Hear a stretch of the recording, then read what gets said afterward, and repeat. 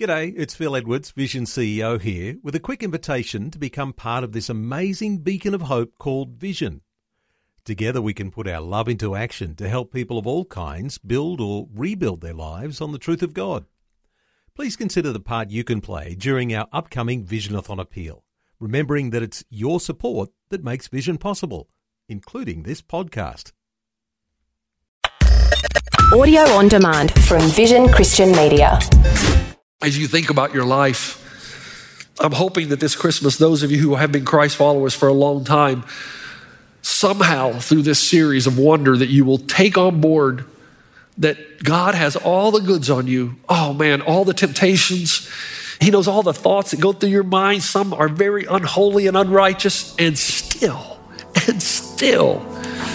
He loves you. Today with Jeff Vines, pastor, apologist, and Bible teacher.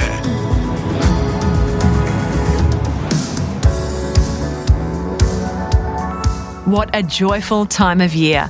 Thanks for joining us on Today with Jeff Vines. My name is Bill, and we're glad you've hit play or that you've found this broadcast. Throughout this Christmas series, Pastor Jeff has been helping us rediscover the wonder of Christmas. You can find the whole of this series wherever you listen to your podcasts. In this episode, we hear the rest of a message about Christmas joy and experiencing the wonder of God. Here's Pastor Jeff. He's been reading from 1 John chapter 1.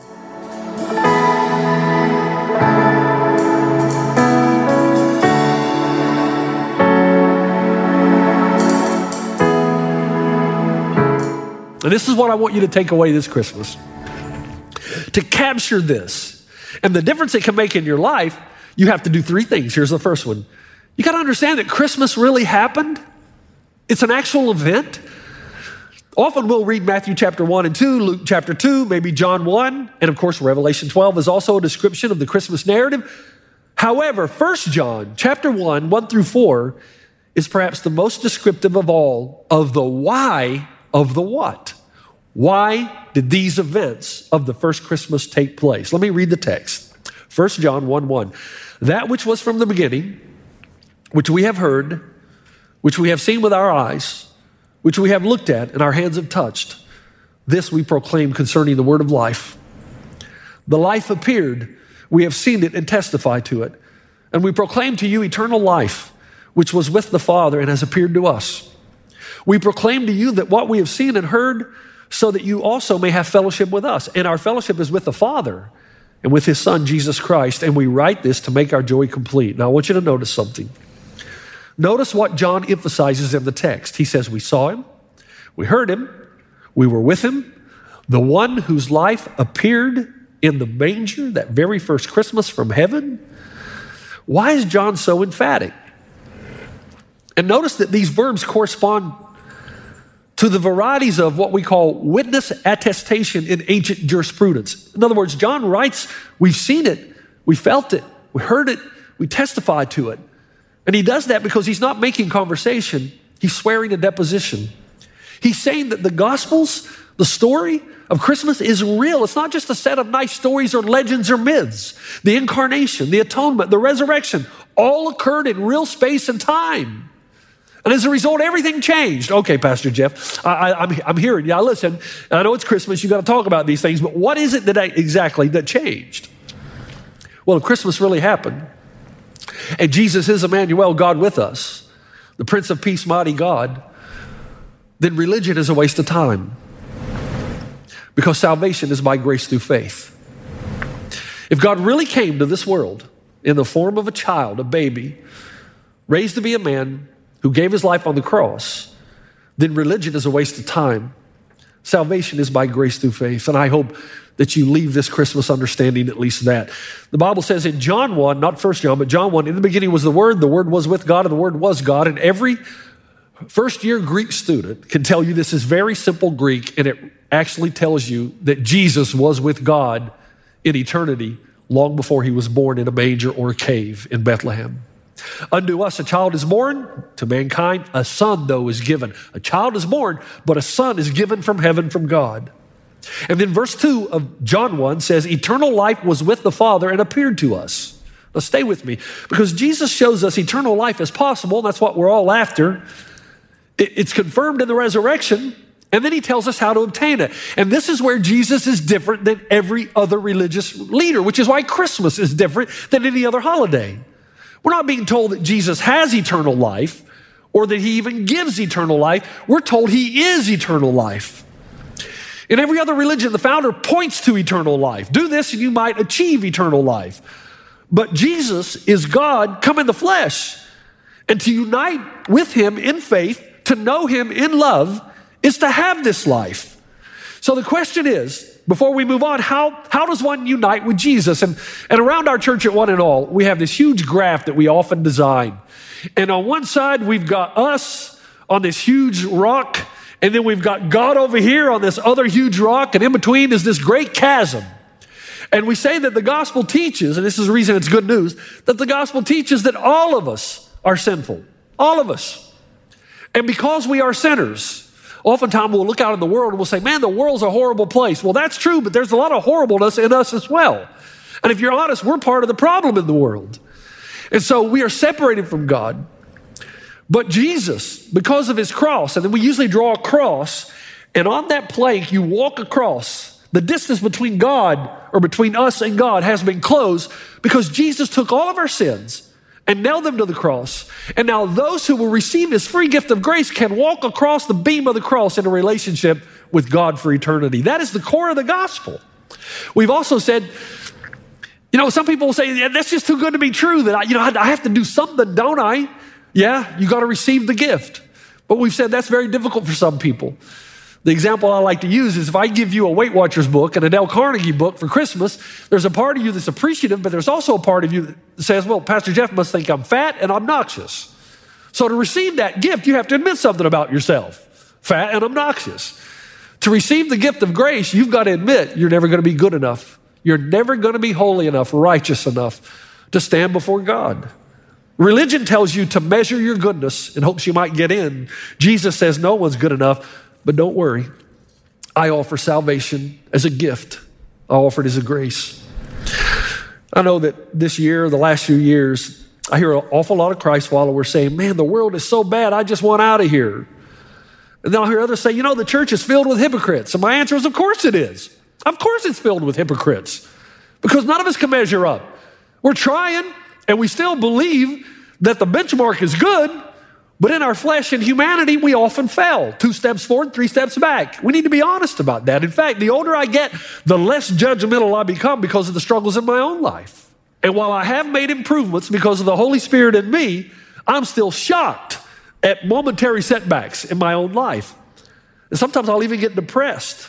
And I'll say, what's wrong with me? And my identity might be shaken. But then the truth of Christmas comes, that I'm saved by grace through faith alone. That Jesus came in real time to do for me what I couldn't do for myself. And he paid the penalty my sin deserves so that I would never have to. And if I will unite with him in faith, his work on the cross is credited then to my account. You say, well, how does that change my world?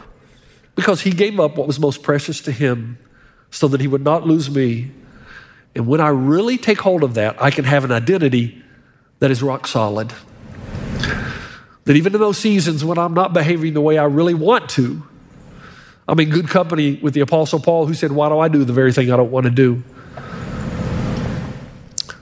When you know that these things happened in real time, the only conclusion you can make, you are worth the price God was willing to pay to bring you into eternal relationship with him. And when you understand that, that will give you an identity that is rock solid, that nothing can shake. In other words, because Christmas really happened, salvation by grace through faith. Just quickly, as you think about your life, I'm hoping that this Christmas, those of you who have been Christ followers for a long time, somehow through this series of wonder that you will take on board that God has all the goods on you. Oh man, all the temptations. He knows all the thoughts that go through your mind. Some are very unholy and unrighteous, and still, he loves you and pursues you and gives you strength for every new day. But there's something else. And that is this. Christmas means that we can actually have fellowship with God. This is unique to the Christian experience, that the God of the vast universe, the depths and the widths of which we'll never understand or see, galaxies far, far away that we'll never know, this God who made all of this vastness, this wondrous universe, can be known and experienced. Now, for a lot of people, that seems too fantastical to be true. Go back to 1 John 1:3. We proclaim to you what we have seen and heard, so that you also may have fellowship with us. And our fellowship is with the Father and with his Son, Jesus Christ. We write this to make our joy complete. I have two friends that I hang out with from time to time, and I really enjoy hanging out with them because I feel I can be myself. I don't have to be Pastor Jeff. I can just be Jeff. They encourage me. It feels so good to be around them, hang out with them, and just talk about the deeper issues of life.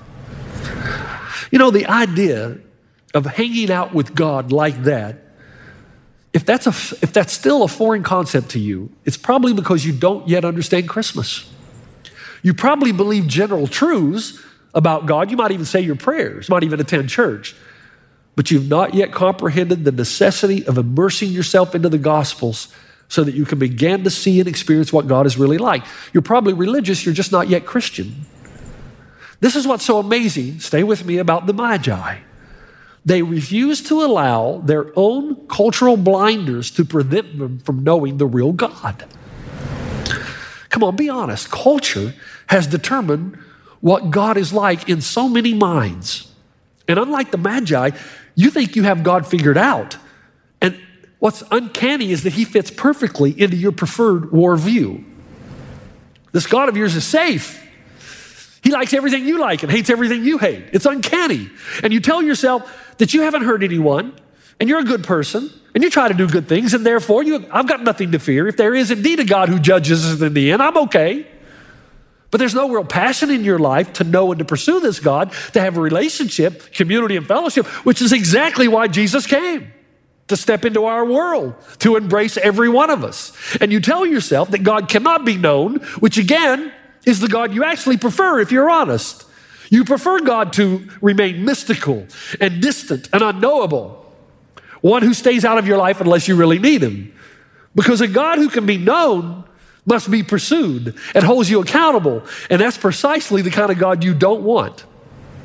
But the sadness is, you've not yet realized that Jesus, Emmanuel, God with us, came to reveal himself to us in order what? That our joy may be made complete. Do you know that's what Christmas is about? That your joy can be made complete.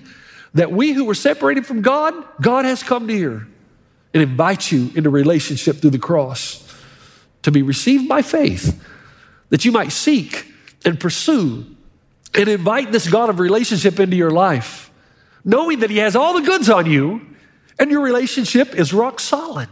Because it doesn't depend on you, it depends on him. And his grace and his mercies are new every day. Okay, Pastor Jeff, what is it you think my soul wants most? Oh, I know what it wants most because we're all the same. We want hope, security, eternity, joy.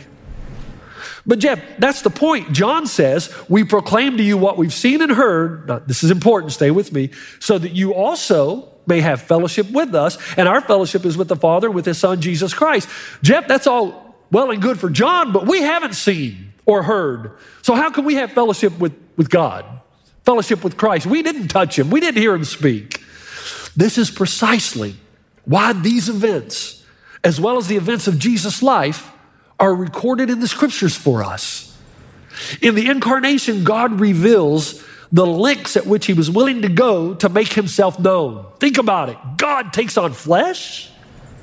And in the scriptures, we see what God is really like as we follow the ministry of Jesus. And in Jesus, we actually see the face of God. Paul says that in 2 Corinthians 4:6. For God who said, let light shine out of darkness, made his light shine in our hearts to give to us the light of the knowledge of God's glory displayed in the face of Jesus. What's he saying? You discover the real God in the incarnation. You discover the glory of God in the face of Jesus. You discover Jesus in the scriptures. You know, I often hear people complain about the church. Well, of course the church is imperfect because it's made up of imperfect people. But God established the church, the koinonia, the fellowship of mutual sharing. Why? In order that the people of God could come together on a regular basis to focus on the revelation of Jesus, that we might know God, draw near to God, and have fellowship with Him and each other. To know what God is truly like, and then to conform our lives to the image of Christ. Now listen carefully. When we do that, the byproduct is the most wonderful thing of all, and this is the end. Christmas means that we can have a centralized joy. I love the way 1 John 1:4 ends this little paragraph. We write this, he says, to make our joy complete. We've often stated that when you're a Christ follower, something very unique happens when you really understand that you have a rock-solid identity in Jesus Christ and that you're saved by grace through faith, and these events happened in real time in a real place. When you understand that and you really take it on board, and you understand that this vast God, this God who created all things, has reached down into time and space and taken us up into eternity through the life of His Son, what happens is suddenly, no matter what's going on in the exterior, inside, there's a centralized joy. Now, sorrow still happens. It's ridiculous to think that we Christ followers aren't sad at times. We are. Sorrow is real. We lose people we love. We make mistakes. We do things we wish we hadn't done. Sorrow's part and parcel to this world.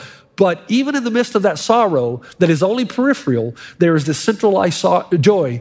And the centralized joy sustains us through difficult times. What is that?